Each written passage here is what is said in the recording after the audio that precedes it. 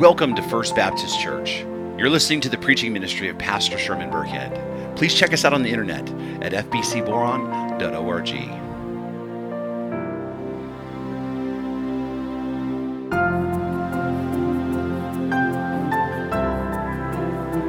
So again, turn with me to Psalm 130. Beginning in verse 1, and the word of the Lord reads, "Out of the depths I cry to you, O Lord. O Lord, hear my voice. Let your ears be attentive to the voice of my plea for mercy. If you, O Lord, should mark iniquities, O Lord, who could stand? But with you there is forgiveness, that you may be feared. I wait for the Lord, my soul waits, and in his word I hope. My soul waits for the Lord, more than watchmen for the morning, more than watchmen for the morning. O Israel, hope in the Lord, for with the Lord there is steadfast love, and with him is plentiful redemption, and he will redeem Israel from all his iniquities." This is the word of the Lord. Waiting on God. I spent a lot of time talking about that very subject this week in our devotion, this idea of waiting on God. Because that's where we are right now, in this moment. That's where we are. Whether we like it or not, whether we want to be here or not, whether we want to do it or not, we are waiting. We're waiting for things to get back to normal. We are waiting to get back to business. We are waiting for the ability for us to just go sit down at a restaurant somewhere and have a meal. Right? We're waiting. But the problem is we absolutely hate it. We hate to wait. As I said yesterday, if there's anything in the world that we as people do, even as Christians, is that we don't want to wait. Even now, even in the midst of this forced slowdown where we have to wait. Even now, if you go to McDonald's through the drive-thru and you order your Egg McMuffin and that thing is not ready in 2.5 minutes, you're irritated. Why? Because you don't want to wait. How about now with Amazon Prime? Everything's delayed. You know, we bought Prime and paid the $99. Why? Because you want it in 2 days. And now everything's delayed because of the pandemic and we're like frustrated watching for the UPS truck because we don't want to wait. When you call someone and they don't answer the phone, and if they don't immediately text you saying, "Can I call you back?" you are frustrated. Like, what's going on? Are they ignoring me? Why? Because you don't want to wait to talk to them. You don't want to wait for the information that you think that they have. Even right now, even in this world right now, we're being forced to wait. We don't want to because it's just simply who we are. We as a people, we want it all right now. We want it in this moment. We want food now. We want to hear. We want a new car now. We want all of our kids back in school now. We want that stimulus check now. But we want it all now. In fact, we want more and more. How many channels do you have on cable? How many movies do you have access to with Amazon Prime and Netflix and all the other stations that you're connected to? We want it now. On demand. We don't want to wait. And our impatience and our inability to wait affects everything in our lives, including our relationships. We struggle to wait in our relationships. Nobody wants to wait until they're married to have sex. Nobody wants to wait until they're married to live together. Nobody wants to wait until they're married to have children. In spite of what God clearly teaches us about these things, in spite of what God clearly says in his word about these things. Even as Christians struggle with these things. Why? Because we don't want to wait. We want to satisfy our desires right now. We want to enjoy the feelings now. We want to fill our hearts up now. We want all of it now. The benefits now. Even when it comes to resolving conflict. People don't want to wait for anything. There is a time when a friend of mine was oblivious to the fact that they'd offended someone. They were oblivious to the fact that they'd said something that hurt somebody's feelings, and I told him, I said, hey, just want you to know, like you act like a jerk. I said, but here's the thing. Before you go talk to them, pray about this. Let this cool down a little bit. Give it a few days. And then when the time is right, go talk to them. But they couldn't do that. Why?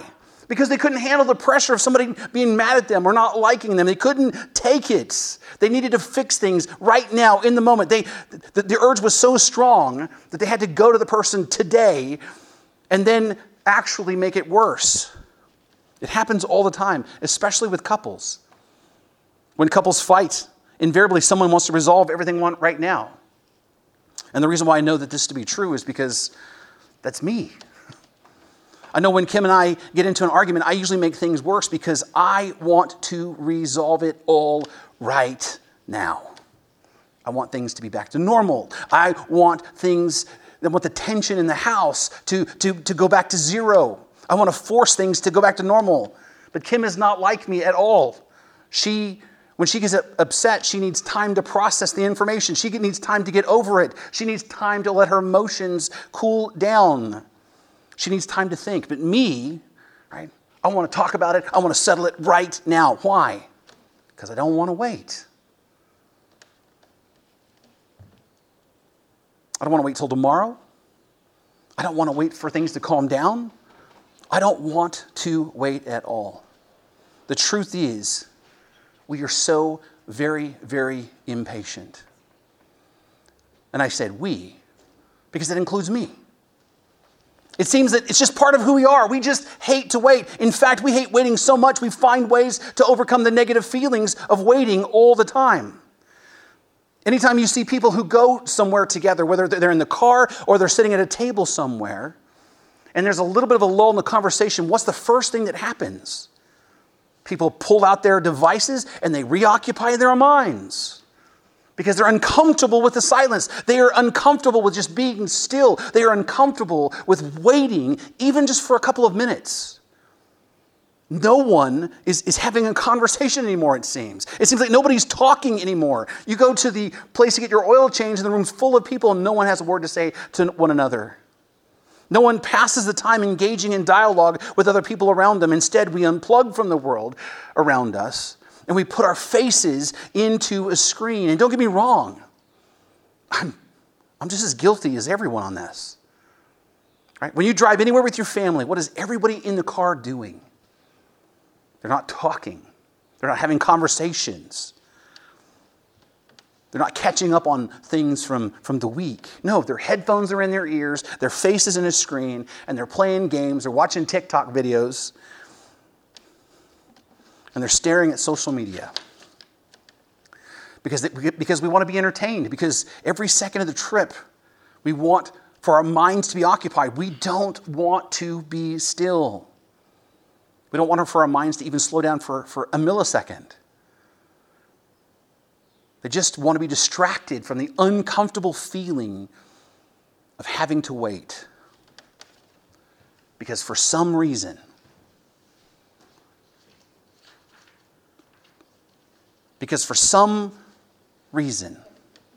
waiting and being still and being quiet and being patient is worse than torture, it seems. We don't want to wait for anything at all.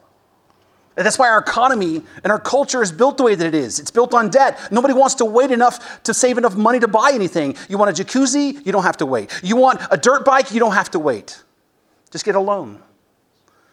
When I was a kid, when the only people who had RVs at the time, the only people who had boats, the only people who had ATVs, the only people who had those kinds of things were people who were in their late 30s or older. Why?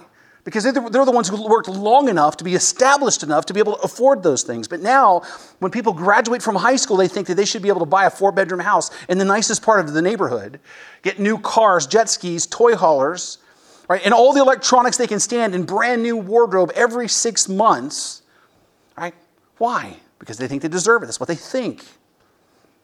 There's no such thing as sacrifice. There's no such thing as patience anymore. There's no such thing as even delayed gratification. And that's why there's so much consumer debt in our culture, because nobody wants to wait. There's nothing in us that wants to wait in any part of our lives. We are just so impatient. We don't want to wait for anything, including God. When we pray, we want an answer now. When we're in trouble, we need God to solve our problem. We want him to do it now. When the circumstances are hard and things are dire, we want God to rescue us now. We don't want to wait for God. We want God to act now. And if he doesn't act now, then we'll act on our own. But here's the thing. The thing that we must come to terms with, the things that we must own, the things that we talked about yesterday, is that God has designed us. He has created us in such a way that you need to simply wait at times in your life. There are times in your life you're just going to have to wait. But more importantly, God has designed you to wait on him. We were created to wait on him. You see, he created us and designed us in a way that to know him best and to be closest to him only happens when we wait on him. And that is the truth. When we wait on God for his guidance, when we wait on God for his plan, when we wait on him to speak to us, God has designed us to wait patiently on him. It's an indispensable part of the Christian life. Understand that. God has designed us in such a way that we absolutely need to wait for him. Lamentations chapter 3, verse 25, it says, "The Lord is good to those who wait for him, to the soul who seeks him." I don't know how much more clear it needs to be than that. But how about Psalm 27, 13 and 14? "Wait for the Lord, be strong, and let your heart take courage. Wait for the Lord." Psalm 62, verse 5, "For God alone, O my soul, wait in silence, for my hope is from him." Over and over and over again, the Bible tells us to wait. In fact, the word wait, or a derivative of the word wait, like waiting, occurs somewhere between 140 and 160 times in the Bible, depending on the translation that you use. Now, what I understand about the Bible and what I understand about God is this, that when you see a theme that is repeated over and over and over again in the Bible, it's a sign that it's something really, really important. I mean, think about this. There are certain things that we're told by God in the Bible to do over and over again. Things that we're commanded to do. Over and over again, the Bible says that we're commanded to believe or to have faith. Over and over again, we're called to repent. I mean, we know, right, what the Bible tells us, that we are to repent and believe. And not just one time, but to live a life of repentance and faith. Over and over again, we're told that, and we're also told to worship God and him alone. We're told repeatedly to love others.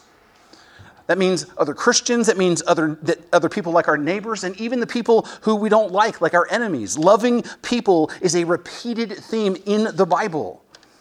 And so is putting others before ourselves and forgiving others, even when it's hard. The Bible repeatedly makes it clear that if we follow Christ, we're to forgive people the way that we've been forgiven. Again, it's a repeated theme. And so is prayer. Over and over again, the Bible encourages us, commands us to pray. We are to pray at all times and pray about everything. It's a repeated theme. And waiting on God is one of those important issues like that. It's a theme that runs throughout the entire Bible. It's one of the most often repeated themes. From the very beginning to the end, it's a constant theme that runs throughout all of Scripture. And the reason for that is because we were designed to wait on God. Now, why is that? Why were we designed to wait on God? Well, this is the reason why theology is important, right? The reason why is found in what we understand about God. It's found in what we know about him. Everything that we know about our faith, about our life, and who we are ultimately is rooted in our understanding of God. It must be rooted in what we know about him and ourselves. That is why one of the themes that we talk about here at church all the time is that theology matters. If there's something you hear me say over and over again, it's going to be that. Theology matters. In fact, I say it so often. My wife at G3 brought me a t-shirt that says that, It does. Your theology matters. We need to have a foundational understanding on which we build everything else.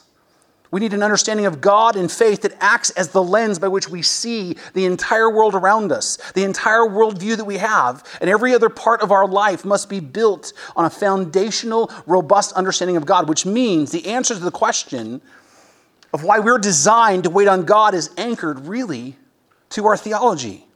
It's anchored to what we know about God and what we know about ourselves in light of who God is. And so the question, like every other one, this question is one of theology. So let's look at the theology of why we wait. And it begins with what we understand about who God is. And the first thing that we come to terms with is we understand that God is holy.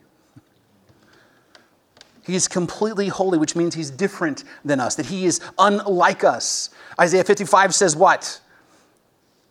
As God himself says, "For my thoughts are not your thoughts, neither your ways my ways, declares the Lord. For even as the heavens are higher than the earth, so are my ways higher than your ways, and my thoughts than your thoughts." God is completely different than us. He's completely righteous. He's completely just. He's completely powerful. He is all-knowing, all-wise. He is both outside of the vast expanse of this entire universe and simultaneously everywhere present within the universe. God is by nature different than us. By definition, he's greater than our imagination. He is completely holy. Second, not only holy, but he's sovereign and in control. God is the King of kings. He is the Lord of lords. 1 Chronicles chapter 29, verses 11 and 12 says, "Yours, O Lord, is the greatness and the power and the glory and the victory and the majesty, for all that is in the heavens and on the earth is yours. Yours is the kingdom, O Lord, and you are exalted as head above all. Both riches and honor come from you, and you rule over all. In your hand are power and might, and in your hand is to make great and to give strength to all." Psalm 115, verse 3 reads, "Our God is in the heavens. He does all that he pleases." God is completely in control. And number 3, God is good. Over and over, we read in the Bible, as the psalmist tells us, give thanks to the Lord, for he is what? Good. His steadfast love endures forever. God is completely good. In fact, the idea of what good is only good because it's rooted in the character and the nature of God himself.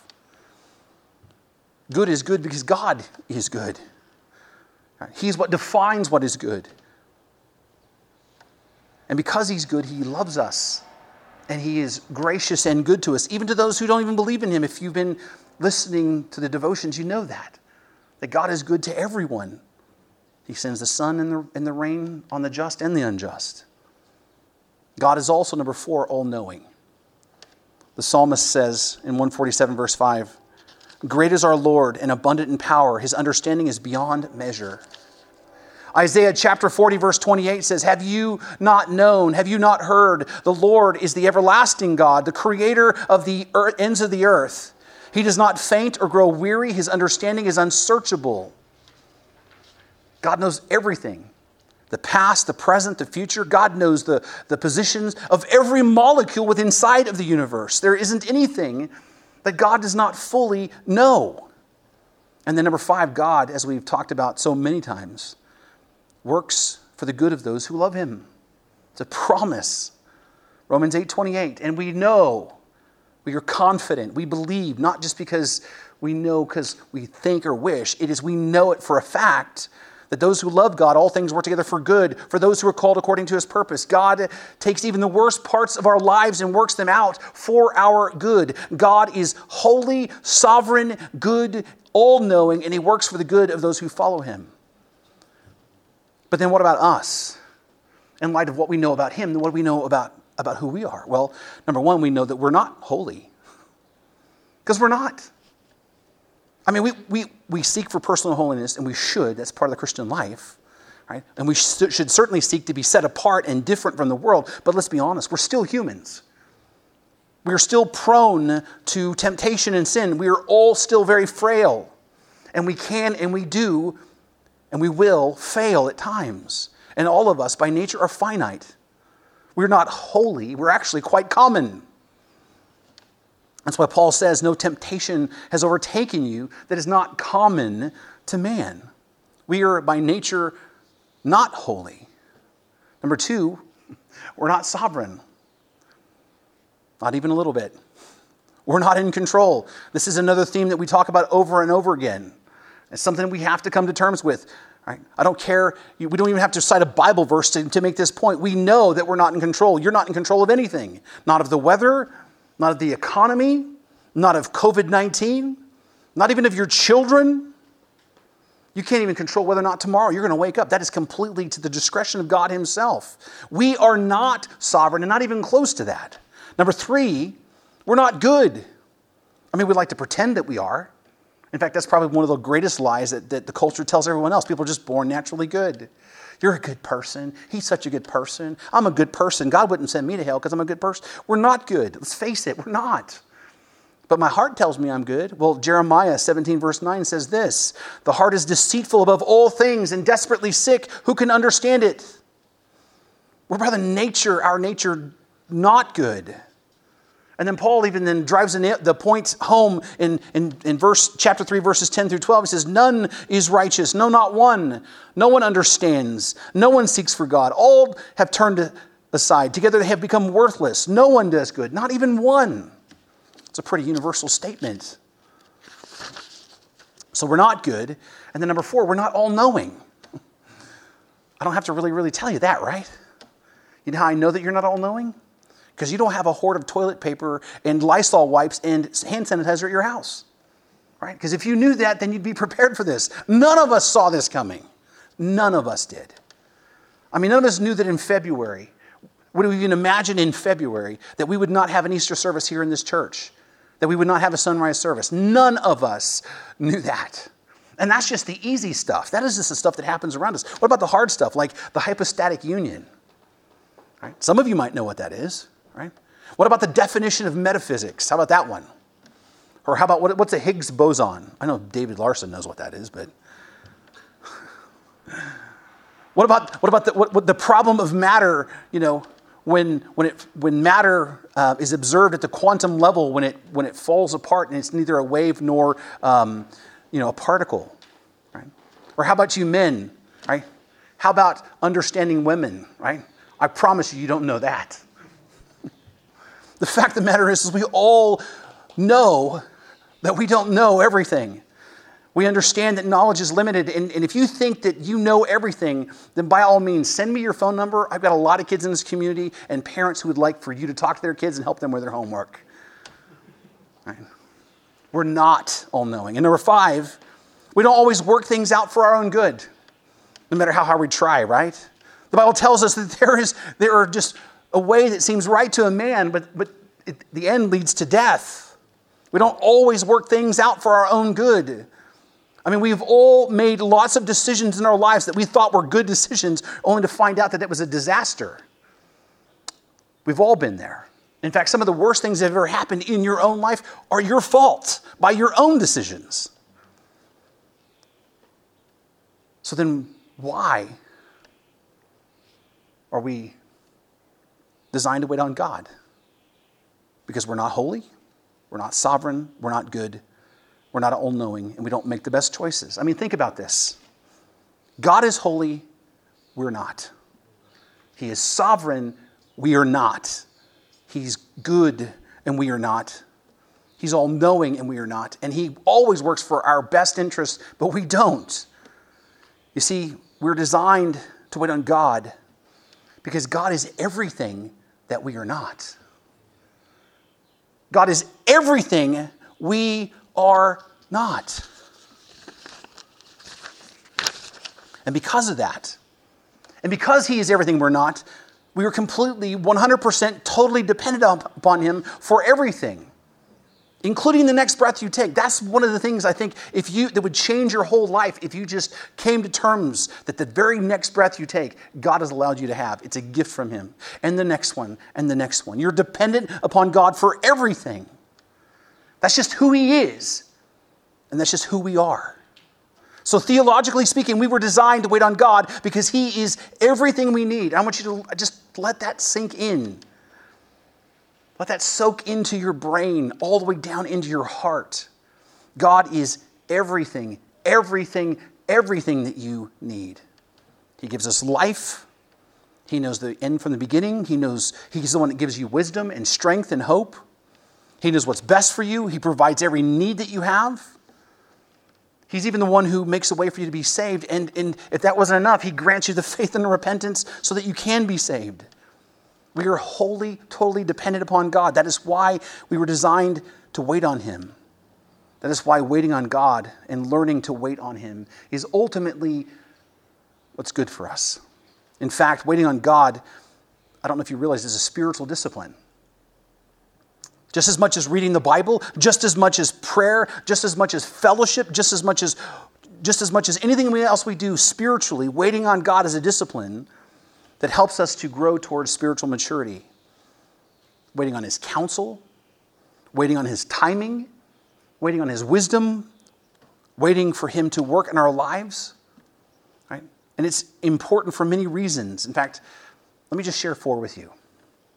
I touched on them yesterday. Waiting on God, number 1, demonstrates that we acknowledge our dependence upon Him. It is an expression of our submission to His sovereignty. It's an expression of our submission to His authority and His indispensability. Micah 7 verse 7 says, "But as for me, I will look to the Lord. I will wait for God of my salvation. My God will hear me." Waiting on God acknowledges the truth of your need for Him. It acknowledges the dependence that you have upon Him. Waiting on God says, "Lord, you are the King. I need you, and I'm at your disposal."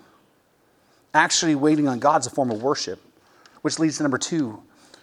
Waiting on God ultimately, when we wait for Him willingly, demonstrates the value of God in our lives. That's what worship is. It's expressing God's value, His worth to us. When we wait for Him, we're saying, "Lord, you and you alone are worthy. You are valuable to us." Psalm chapter 62 verse 5 says, "For God alone, O my soul, wait in silence, for my hope is from Him." Waiting on God demonstrates through our actions that, Lord, you are worth the wait. Lord, I'm waiting on you. Even though I want this situation in my life to change now, even though I want that job now, even though I want my relationship issues to be fixed now, even though I want my kids back in school now, Lord, I'm waiting on you. I'm going to trust you. I'm going to wait on you because, Lord, you are more important to me than anything else. What you want for my life is important to me. What glorifies you in my life is important to me. So I'm going to wait on you. So I'll worship you by waiting on you. Waiting demonstrates our dependence on God, and it demonstrates the value of God. And number 3, waiting on God changes us. It's one of the ways that God uses to change us. Maybe making us wait is an important way that God shapes us. When we wait on God, finally, we have a time to slow down. We have time to reflect and think, read the Word, meditate, contemplate, sometimes even dream and hope. When we wait on God, we have enough time to come into His presence and just sit there, allowing Him to heal our hearts as we pray and meditate. It allows Him to change our minds about our situation and the world around us and even who we are as people. Waiting on God helps us to become transformed. Romans chapter 12, beginning in verse 1 says, "I appeal to you, therefore, brothers, by the mercies of God, to present your bodies as a living sacrifice, holy and acceptable to God, which is your spiritual worship. Do not be conformed to this world, but be transformed by the renewal of your minds." The truth of the matter is, it's hard to be transformed when you're always hustling. It's hard to have your mind changed when you're constantly in motion. It's hard to be changed when your thoughts are chaotic and overwhelmed and stressed out. Sometimes we just need to stop. Sometimes we need to slow down and reflect. Sometimes we need the downtime. Sometimes we need to get quiet and alone with God. Sometimes we just need to sit quietly, meditating on God's Word and allowing the truths about who He is to soak into our hearts. Sometimes we just need to slow down long enough for God to move and shape us. Isn't that our prayer, to be shaped more and more in the image of Christ? Waiting on God is good for us because it changes us. And then number 4, waiting on God is actually in our best interest. Sometimes we get in such a big hurry. Sometimes we are so worried that we're going to miss out on something that when we wait, right, that we don't want to wait and we miss the opportunity. Right? It's when we wait on God that we can hear his still small voice. Sometimes when we wait, we also avoid horrible, disastrous consequences. And I think we have a practical illustration of that is the times when we are in such a hurry to do something or go somewhere. And we're ready to leave, but there's somebody in the household who is holding you up and making you late, and you're irritated and frustrated, and your day is ruined, and you're just so upset about it. And then as you drive, you realize there's a horrible accident, and then you think to yourself, if we'd have left on time, we'd have been right in the middle of that. It's the same kind of thing spiritually speaking. Sometimes you have a direction you want to go. There's something that you want desperately. You want God to do. God, I want that job. I want to buy that house. I want to take advantage of this opportunity. I just want to buy those things because they're on sale and they'll never be on sale again, as if that actually happens. But then something keeps getting in the way of that. And then you're forced to wait. And then a day later or a week later or even 10 years later, you look back and you realize not getting what you wanted in the moment was what was best for you. That waiting saved you time, it saved you money, it saved you grief, it saved you heartache and even distance in your relationship with God.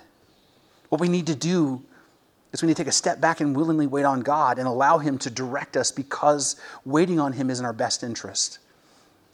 Proverbs chapter 16, verse 9 says, the heart of a man plans his way, but the Lord establishes his steps.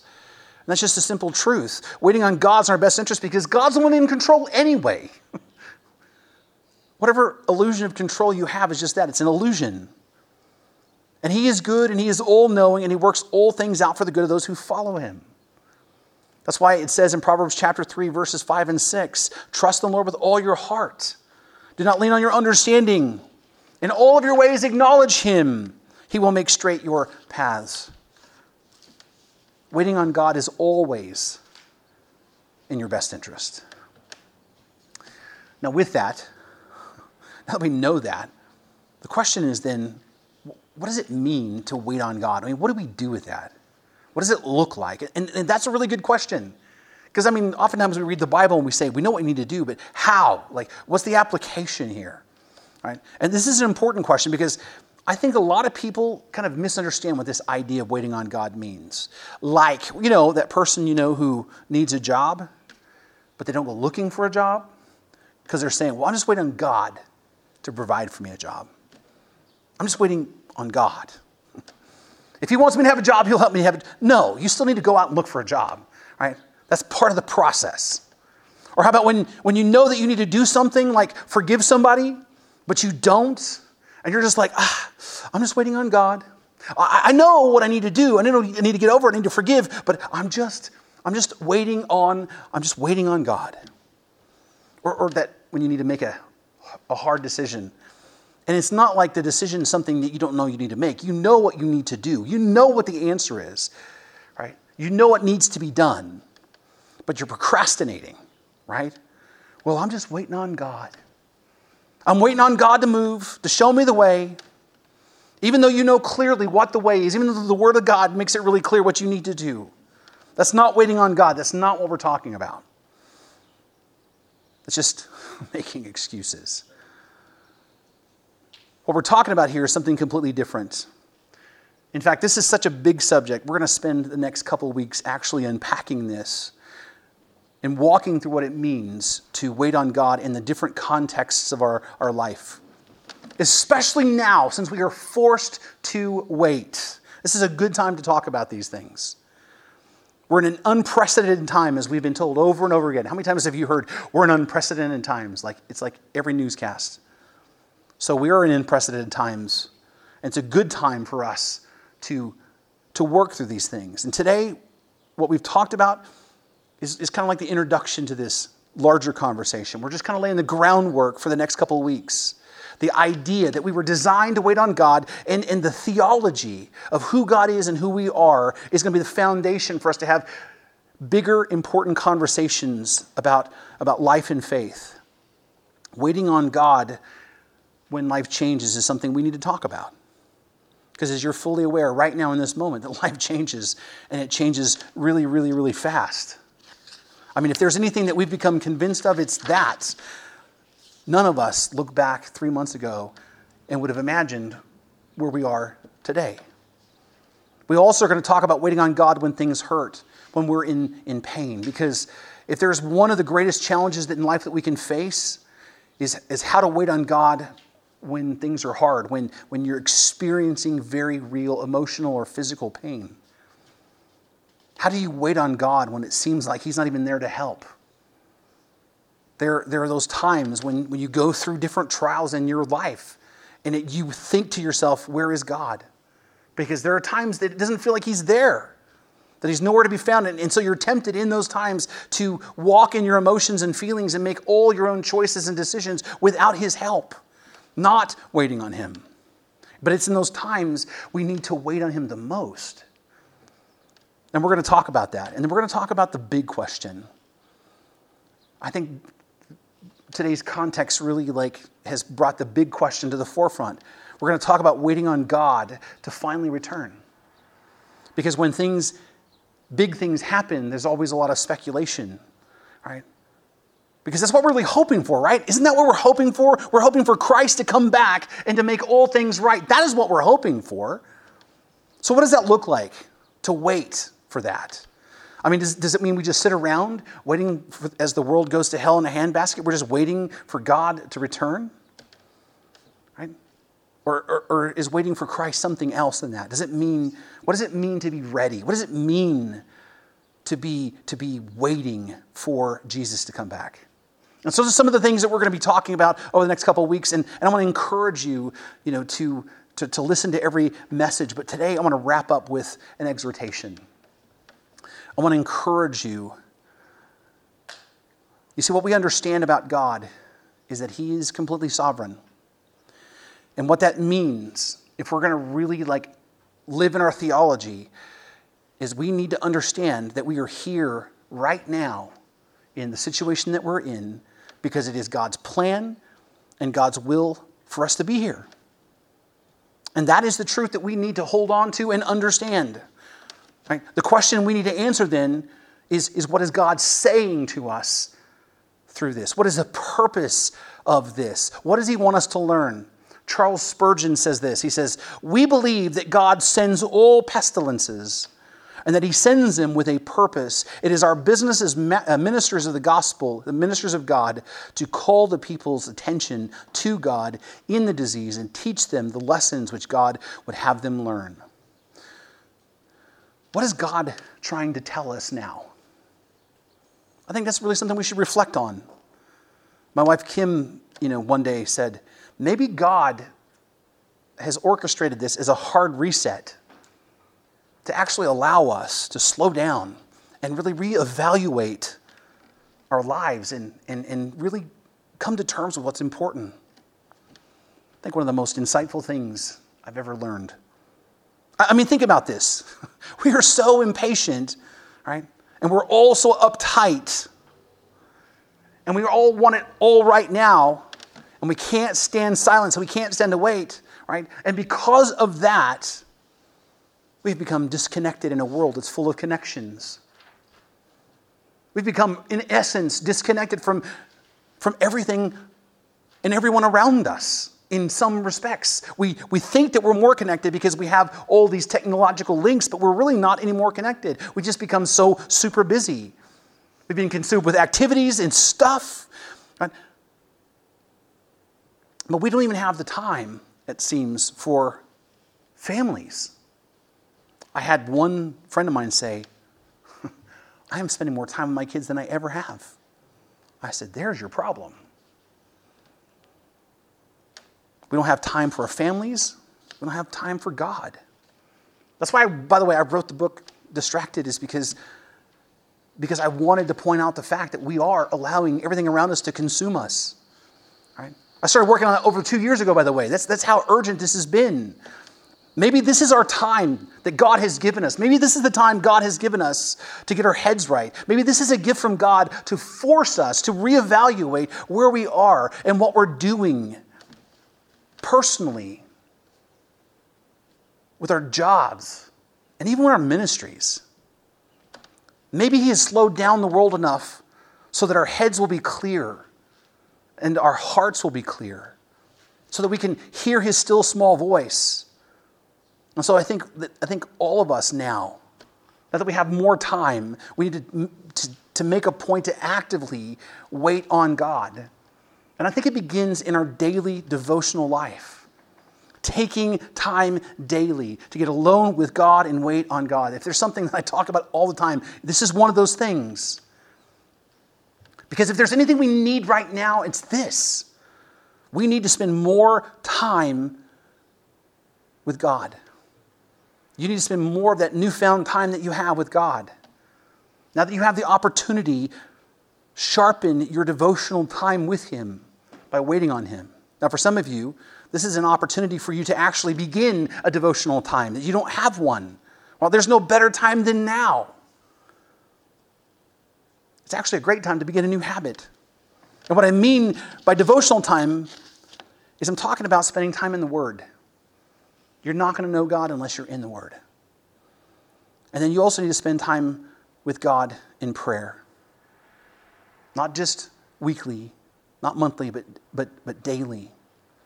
Right? And what we need to realize about prayer is the most underutilized tool in the Christian's arsenal. It's the most underutilized gift in the Christian's arsenal. Christians they want all the gifts, but this is a gift that God has given us that we sometimes just forget to use. That God, by the work of the cross and by the power of the Holy Spirit, has given us the ability to stand in His presence and talk to Him anytime we want to for any reason. And if you don't have a regular time in prayer, now is the perfect time to begin that habit. These are the things that, I talk about all the time. In fact, I think these are the things that we all should focus on every day. We know that we need to do these things. Every Christian I know knows they need to do them. So this is the perfect time to stop making excuses and incorporate these things into our personal daily lives. But in addition to these things, we need to develop some quiet time daily. Time where we're just sitting and waiting and listening. Where we're quietly meditating on the Word, quietly waiting for God to move our spirit, quietly waiting for God to clear our minds. Right? Where we say, Lord, you know what's going on in my life. You know what's happening. You know what I need. You know how consumed I can be. You know how anxious I feel. I want to stop being so busy. What I need right now, Lord, is to sit here and quietly wait on you. I just need to sit here and be patient. I just need to sit here and be vulnerable in your presence. I just need to wait for you to speak to me. Now, I might not ever hear your voice audibly, Lord, but I'm going to wait for you to move me. And maybe you don't move me today. That's okay. Maybe you don't stir my spirit today. That's okay. But I'm going to sit here nonetheless and wait for you anyway because you are valuable to me. You are worth that, Lord. Lord, I am dependent upon you and I value you. And I know that when I wait on you, that you will eventually change me. I know that waiting on you is in my best interest. So I'm going to sit here today. I'm going to clear my head. I'm going to wait here in silence. 5 minutes or maybe 10 minutes or how long. Because God is worth my undivided attention. You're worth it. You need to have that kind of waiting time. Psalm 62 verse 1 says, "For God alone my soul waits in silence. From Him comes my salvation." We need that kind of time with God where we stop, we get quiet, clear our heads and wait on God. Not weekly, not monthly, but daily. And let me tell you, right? If you will do this, It will change your life.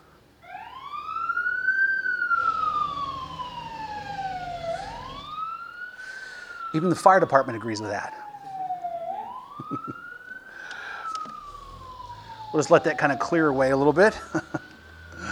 The fact of the matter is, if you do this, it will help you think clearer, and you will feel more connected to God. And if nothing else, it will reinforce the fact that you're dependent upon Him. Right? You have nothing to lose but to try this. And so here's what I want you to do. I would ask you, as our church family, wherever you are, to take a little time every day for the next 4 weeks. Take a little time every day for the next 4 weeks and get alone with God during your devotional time. Right? And then just be still. Right? Certainly spend some time in the Word. You need that. Spend some time in prayer, but then take a few minutes and just sit there quietly waiting on God. Right? And just start with 5 minutes. 5 minutes is not a long time, but I promise if you start sitting and being still in the world that we live in, it's going to feel like an eternity. Right? But you can do it. Start with 5 minutes, and then as you can, wait a little longer. Stick with it. Commit to 5 minutes a day in your devotional time with God, waiting for the next 4 weeks. That's all I'm asking. And then just watch what God does in your life. Watch what God does in your heart. Waiting on God is good for us because it shows that we depend upon Him. It shows that we value Him. It changes us, and ultimately it's in our best interest. And so there's not any reason for you not to do it. And guess what? You've got the time, as we all do. Let me remind you what Charles Spurgeon said. He says, "If the Lord makes us wait, let us do so with our whole hearts. For blessed are all they that wait for Him. He is worth waiting for." The waiting itself is beneficial to us. It tries faith, exercises patience, trains submission, and endears the blessing when it comes. The Lord's people have always been a waiting people. Let us then be the Lord's waiting people in this changing world. Let me pray for you. Heavenly Father, Lord, I'm going to be the first one to say, this is an area I have deep struggles with. I struggle to wait. I struggle in my own life because of what I do. I feel like I'm making time for you, that I'm in the Word, that I'm praying for people, that I'm preparing messages, that I'm doing daily devotions. It's easy for me to feel like I am spending time with you. But Lord, help me to protect my time, my alone time with you.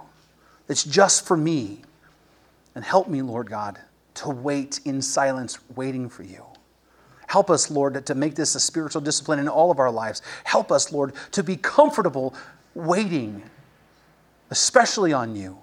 Help us to be comfortable in the silence.